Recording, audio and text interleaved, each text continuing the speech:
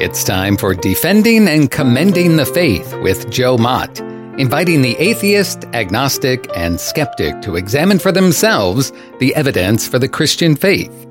We are all limited by what we do not know and by the things we think we know but are not true. Dr. Joe Mott earned his PhD at LSU and was a distinguished math professor at Florida State University for 38 years, helping to write 3 math textbooks and authoring over 30 research articles in math. He is now the host of this radio program, Defending and Commending the Faith. Here is Joe Mott. There is a battle going on between the old view of truth, absolute truth, also called objective truth, and the new view of truth, relativistic truth, also subjectivist truth. The issue is the distinction between these two views. According to relativism, a claim is true relative to the beliefs of an individual or group that accepts the claim. In this view, a claim is made true for those who accept it by the very act of acceptance.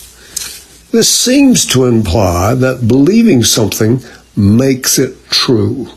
But that is foolishness. It doesn't follow that what is believed is true just because somebody believes it. If it did, then I could make any claim true simply by believing it. For example, I could say, I have $1 billion in the bank. But that could be refuted by my bank statement. My believing it doesn't make it true, just like my saying that I deny something doesn't make it false. There is no connection between what people believe without evidence and the truth. By contrast, those who claim that truth does not vary from person to person or group to group accept absolute truth. On this view, people discover truth. They do not create it. And a claim is made true or false in some way or another by reality itself, totally independent of whether the claim is accepted by anyone. For more detailed discussion about the correctness of the absolute view and the confusion of relativism, see Chapter 6 on Theories of Truth and Postmodernism in the book Philosophical Foundations for a Christian Worldview by J.P. Moreland and William Lane Craig. In the episode 45, I demonstrated the bankruptcy of relativism by giving 9 dire consequences of it. I combined 2 results of relativism that I had observed in episode 44, namely, relativism is self-defeating and leads to nihilism where nothing is of any value at all. I then made these 2 results the first in my list of 9 dire consequences in episode 45. This first consequence alone should force everybody to abandon relativism immediately. But the relativist has too much invested in it, too much face identified with it, too much power to lose from it to give in easily. He will fight absolute truth with all he has at his disposal. Because the battle is so severe, I emphasized 8 other additional dire consequences. In the Handbook of Christian Apologetics, the authors, Peter Kreeft and Ronald Torricelli, said, of all the symptoms of our decadent civilization, subjectivism is the most disastrous of all. A mistake can possibly be discovered and amended if and only if truth exists and can be known and is loved and searched for. If you close your eyes to the light in the operating room, there is no chance at all that the operation will work and that the patient will be saved. If you close your eyes and ears when you cross a busy street, the results are not very likely to be beneficial to your health. When we consider carefully the tenets of relativism and reflect on the dire consequences of that position, we ask, how can anyone actually believe this? Who could live this way and at the same time maintain their sanity? The answer is, no one can live this way. People can talk about relativism as a theory, but they can't live this way in practice. It is reminiscent of pantheism and Christian Science, talking about pain as an illusion in theory. But they look both ways when crossing the street because they don't want to experience the illusion in practice. Unlike the multiple choices of a restaurant menu, ideas and ideologies have consequences, for they form attitudes, and attitudes form habits, and habits form behaviors. In the real world, what we believe does matter. Richard Malcolm Weaver, Jr., an American scholar, University of Chicago English teacher, historian, conservative political philosopher, and an authority on modern rhetoric, said, "The issue ultimately involved is whether there is a source of truth higher than and independent of man. And the answer to the question is decisive for one's view of the nature and destiny of man." Atheist Jean-Paul Sartre commented that no finite point has any meaning without an infinite reference point.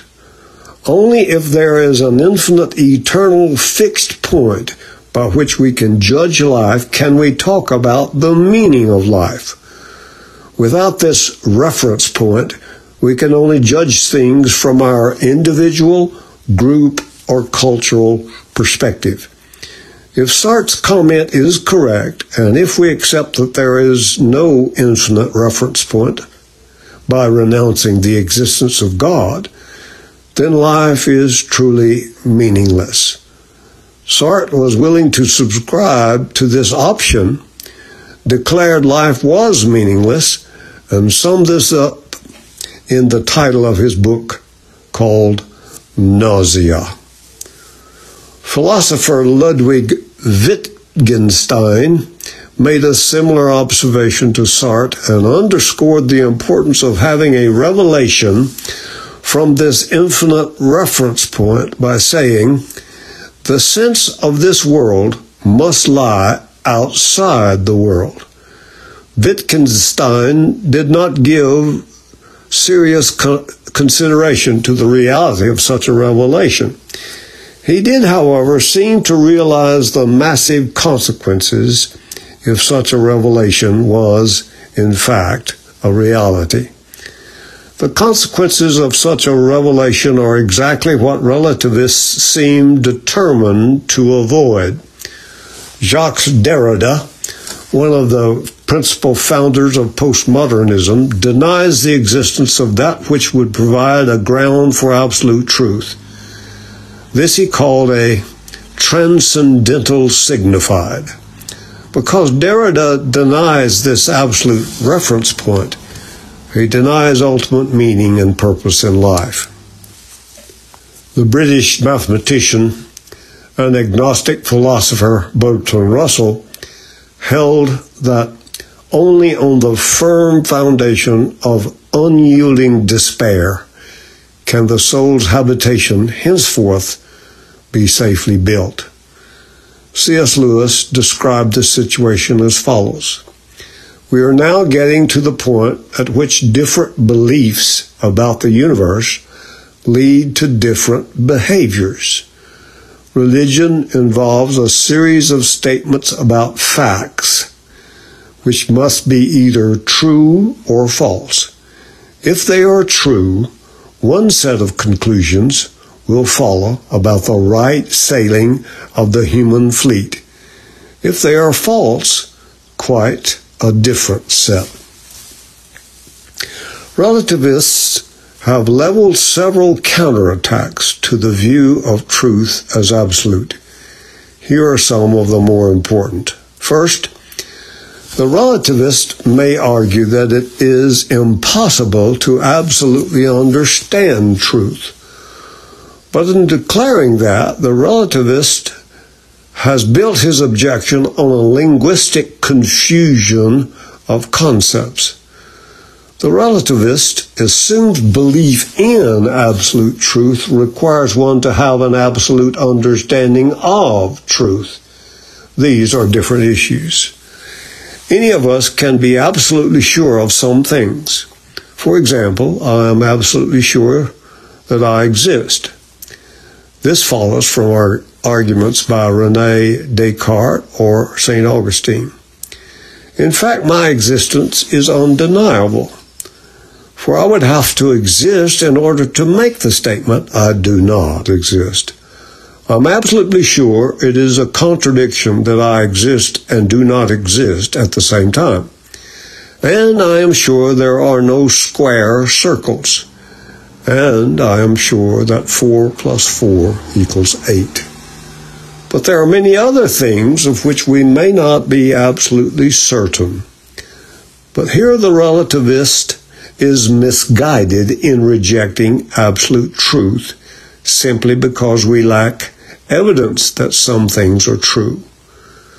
The truth can be absolute no matter what our grounds are for believing it. Absolute truth is absolutely true in itself, no matter what my evidence or lack of evidence may be. Evidence, or the lack of it, does not change a fact, and truth is what corresponds to the facts.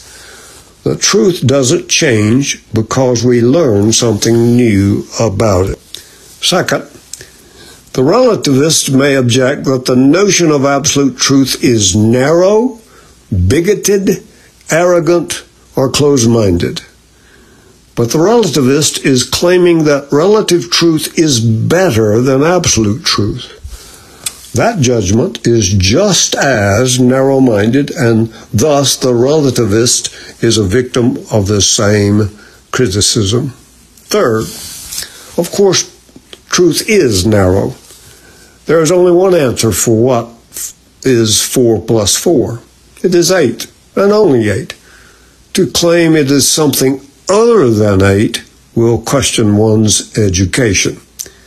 The answer 8 is narrow, admittedly, but it is correct nonetheless. So deal with it. Indeed, truth by its very nature excludes all things contrary to the truth. Non-Christians often claim that Christians are narrow-minded because they claim the Christian worldview is true and all other non-Christian systems are false. However, the same is true if non-Christians who claim what they view as truth is true and all opposing views are false. Each truth claim excludes contradictory truth claims. Christianity is no more narrow than any other system of beliefs, whether atheism, agnosticism, polytheism, skepticism, pantheism, panentheism, deism, Judaism, or Islam. Fourth, the claim that those who believe in absolute truth are dogmatic misses the point. If all truth is absolute, true for all people, for all times, in all places, everyone who claims anything is true is dogmatic. Even the relativists who claim relativism is true is dogmatic. Something important is overlooked in this charge of dogmatism. There is a big difference between the charge of dogmatism and the manner in which someone may convey this belief. No doubt, the manner with which many have held to and conveyed their beliefs has been less than conciliatory. However, no one who holds to the belief that truth is absolute would consider it a telling argument against truth that some absolutists communicate their beliefs in a dogmatic manner. Suppose an oncologist discovers a cure for cancer, and he is quite haughty about his discovery. Will a cancer patient refuse the cure just because his manner is haughty? I doubt it. Nevertheless, there is an important distinction to keep in mind. Truth is absolute, but our grasp of it is not. Just because truth is absolute does not mean that our understanding of it is absolute. All finite creatures should realize that we grow in our understanding of truth. Fifth, the relativist may object that truth is not absolute because we grow in truth. They may claim that what we know today may be false tomorrow. The progress of science is proof that what we know is constantly changing. This objection fails to note that it is not truth that is changing, but our understanding of it. When Copernicus argued that the earth moves around the sun and not the reverse, truth did not change.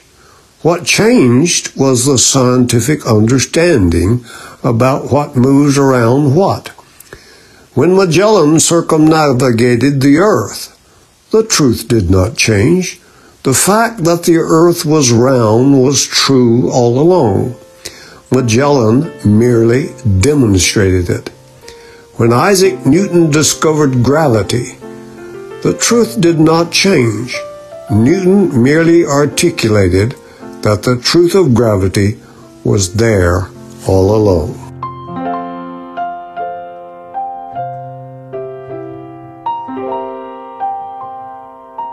Thank you for listening to Defending and Commending the Faith with Joe Mott, a production of Wave 94 Radio in Tallahassee, Florida.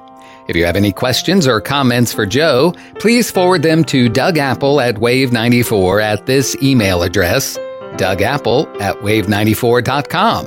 And be sure to join us every Monday evening at 6:45 p.m. on Wave 94 and subscribe through your favorite podcast app. Defending and Commending the Faith with Joe Mott.